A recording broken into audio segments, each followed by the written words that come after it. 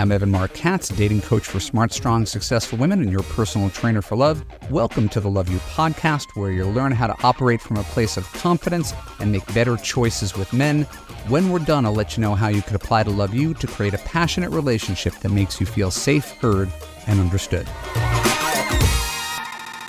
I'm super excited for today's episode. I think there'll be some interesting stuff amidst the tangents and stories that I have prepared for you today. But inside of that is something that's really, really important that you're probably going to want to stop and write down on your phone, because it has the potential to be life-changing if you stick with me for this podcast. Before we get into that, if you enjoyed the Love You podcast, please go to Apple, leave us a positive review. Please go to Spotify, leave us a positive review.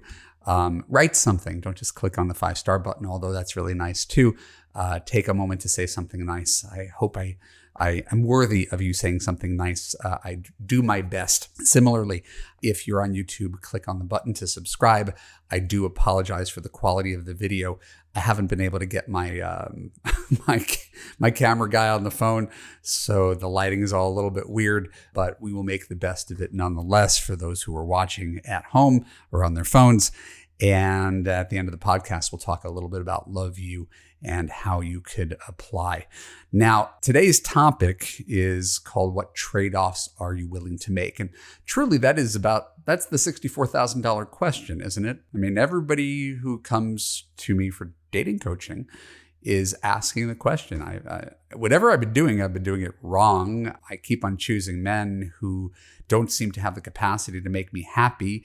I bank on their potential. I wonder what I'm doing wrong. I wonder, are there any good men? These are the most common questions that I get, and I have been getting for 20 years. And so between all men are useless, which again is not true and not particularly constructive, and there's something wrong with me, I should just give up on men, there is an answer. And in Love You, we spent 6 months trying to arrive at that answer.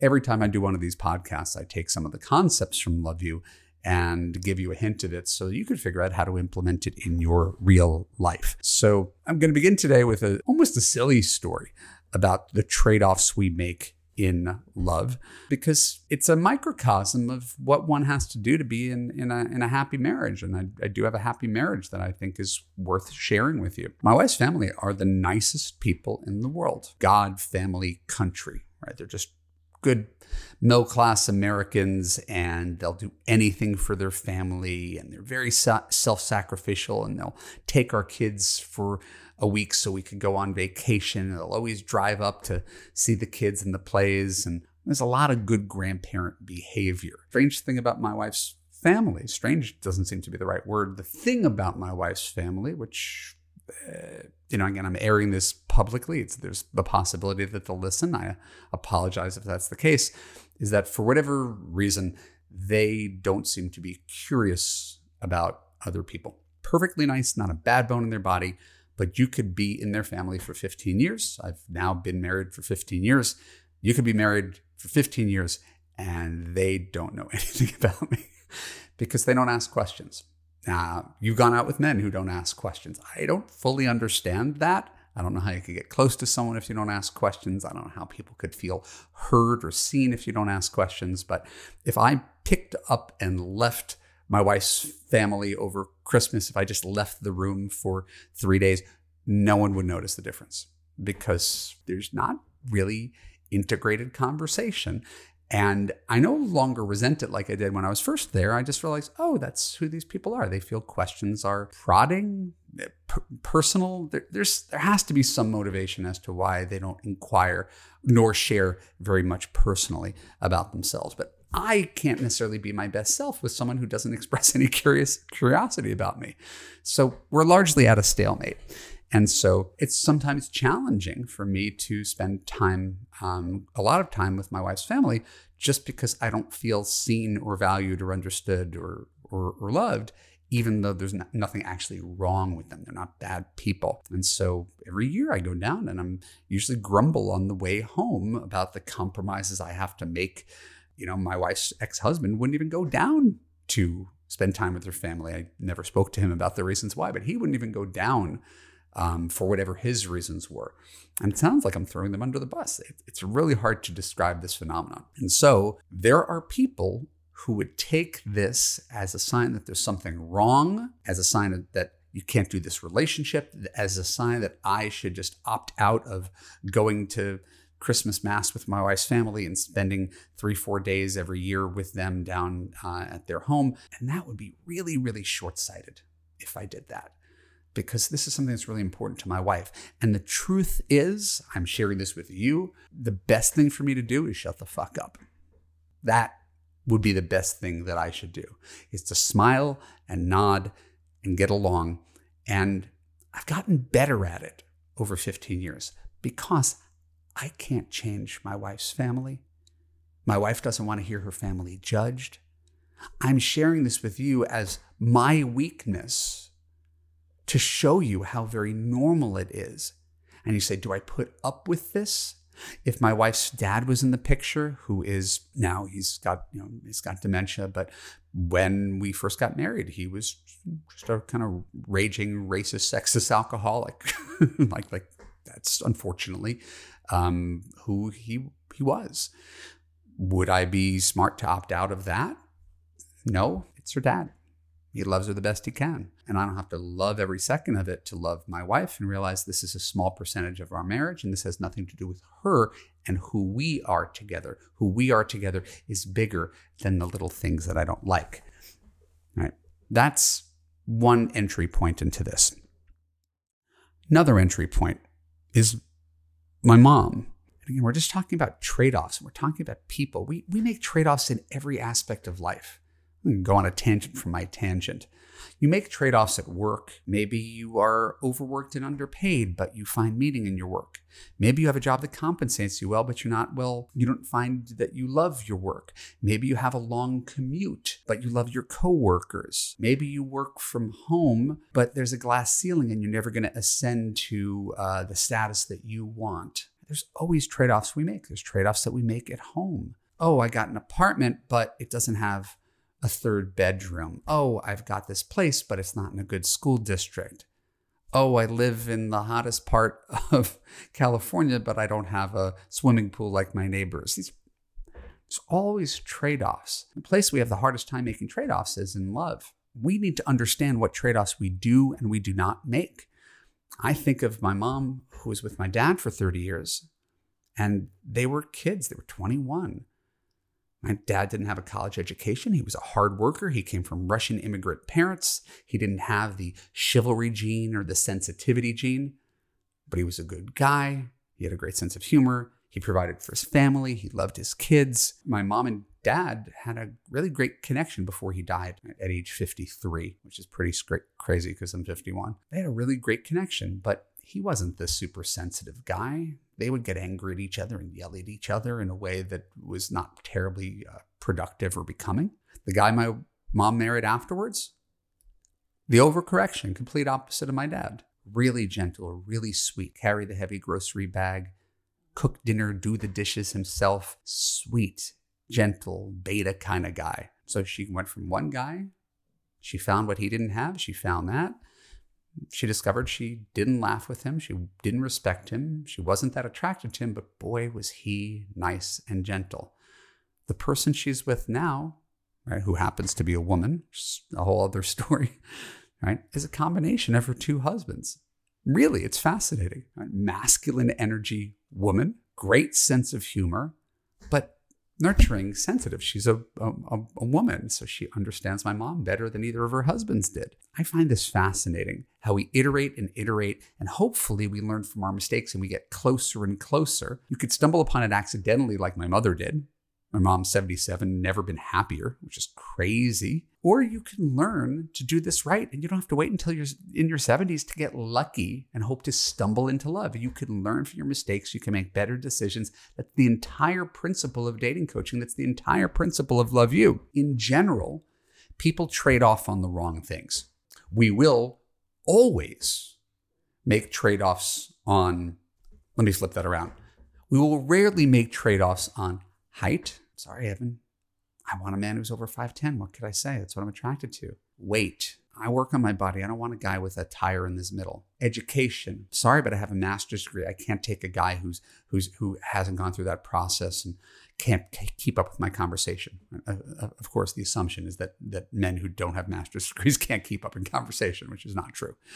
But height, weight, age, education, income, religion, politics, common interests. We won't compromise on those, even though most of those have nothing to do with how a man treats you or how you feel in the relationship. But you have compromised on 5 C's: character, kindness, consistency, communication, commitment, connection. We'll add a 6th. You compromise on those in every relationship you've ever had. You compromise on more than one of them. Low character, lying, cheating guys who got really angry and exploded on you, gave you the silent treatment, threatened to leave you, put you down. Compromise on that. So we really have to dial in on the trade-offs that you're willing to make and the trade-offs you're not willing to make. If you were to trade off on a guy who's 5'8" versus a 5'9", your life wouldn't change. Trade off on a guy who never wants to get married, and you do, you're going to be miserable. So it's really important to weigh these things properly.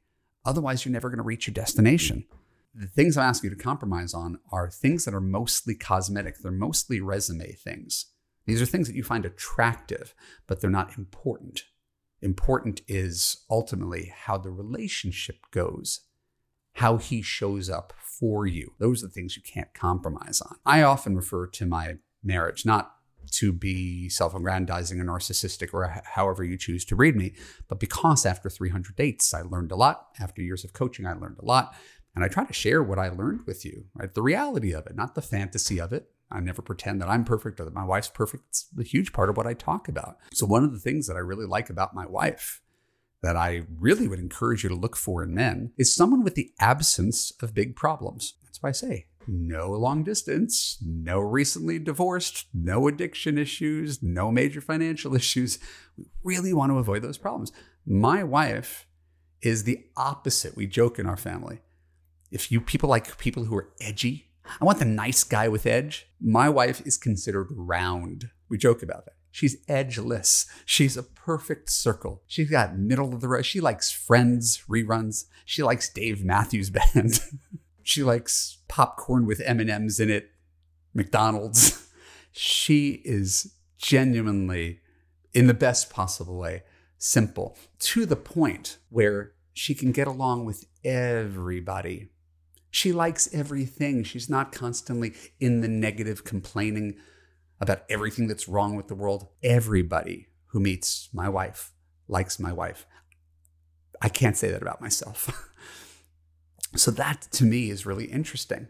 I always tried to date these hip, edgy women, people who could read, give me books to read, introduce me to cool new music, push me to learn photography or run triathlons. Again, I didn't do either of these things, but the point is I love people with those active minds who aim for greatness. And then I realized that every single one of them was constantly trying to change me, constantly criticizing me, telling me what I was doing wrong, how I wasn't good enough, how I was failing. And it was exhausting to be with them. So I found someone who is not edgy at all. She's happy and she makes me happy. And it doesn't matter how we are on paper. Together, we are a 10 plus couple. And that is what you're looking for in life. It's not how it looks to others. It's how it feels internally. So there is a study I cited at the end of Love You, but I'll share the overview with you right now about the qualities that make for the best partners. So again, if you were taking notes on this podcast, pay attention to what you compromise on. Don't compromise on the 5 C's. Compromise on other things. And look for these qualities in a partner if you have the capacity to. Number 1, agreeable. Number 2, a lack of neurosis. Number 3, a lack of novelty seeking. I will explain. Agreeable means flexible, easygoing, willing to compromise, wants to please you. Hasn't everybody dated some really bright, successful man who's the boss of everything and isn't agreeable and doesn't say yes, dear, and doesn't endeavor to please you? All he wants to do is to please himself and have you go along with his plan. So finding men who are agreeable, really important. Hard to be happy for the rest of your life if you don't have an agreeable man. Someone who's fundamentally disagreeable, going to be challenging. Next, lack of neurosis. What they mean basically is secure. If you're with someone who's insecure, it's tiring to constantly prop up his ego, to let him know he's good enough to... You've dated insecure guys before. It is tiring. Insecurity is normal, but it's rarely an attractive quality. So finding a guy who's got a baseline, if you make more money than he does, he's got to be secure with that. You got to be secure with that. That's really important. And then finally, a lack of novelty seeking. Lack of novelty seeking for our purposes is a guy who's content with you, not the guy who's looking for the next best thing, not the guy who's thinking maybe I could do better, not the guy who's like, wouldn't it be great if we opened up this marriage? A guy who's like, you're good. Let's build on this and do this for the rest of our life. And my guess is that you've chosen men in the past who were not agreeable, who had insecurities, who were jealous, who didn't feel good about their own masculinity, their place in the universe, their job, their self-esteem, and guys who are always looking for the next best thing. These are things you can't trade off on. I hope this message rang loud and clear, because if you could take that message and apply it to your real life, you can turn your love life around today by avoiding these very, very predictable mistakes and making smart trade-offs that you can live with for the rest of your life. My happy clients, right, are not resume seekers. They are looking for a man who makes them feel safe, heard, and understood. And when they talk about their relationships, they don't lead with, if you look at the testimonials on my website, and if you click on evanmarckatz.com and you go to Love You, Love Stories, and you read, nobody says, my husband is a attorney. My husband is a guy who runs a venture capital firm. My husband works on Wall Street. None of them talk about that. All they talk about is, I'm with the guy who makes me his top priority. I never doubt where I stand.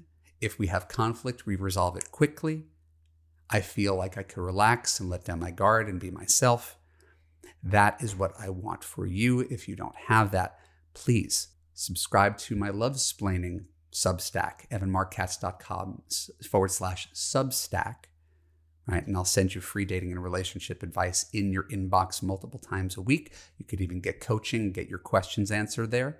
You could send me screenshots of weird guys and their weird texts for me to comment on and interpret. There's a lot of value to being part of my Love-splaining Substack. My name is Evan Mark Katz. Thanks for tuning into the Love You podcast. For more episodes like this on YouTube, click the subscribe button, ring the bell, and choose all to get notified when new content comes out. If you're on Apple or Spotify, please leave a written review, which helps to amplify this podcast to other high-achieving women who are ready for love. And if you want a man who makes you feel safe, heard, and understood, go to www.evanmarckatz.com/apply and watch my free video about how you could fix your broken man picker. When you're done, apply to Love You to join other women in a coaching community where you'll gain confidence, raise your standards for what you expect from men, and get the relationship you deserve. I'll see you there.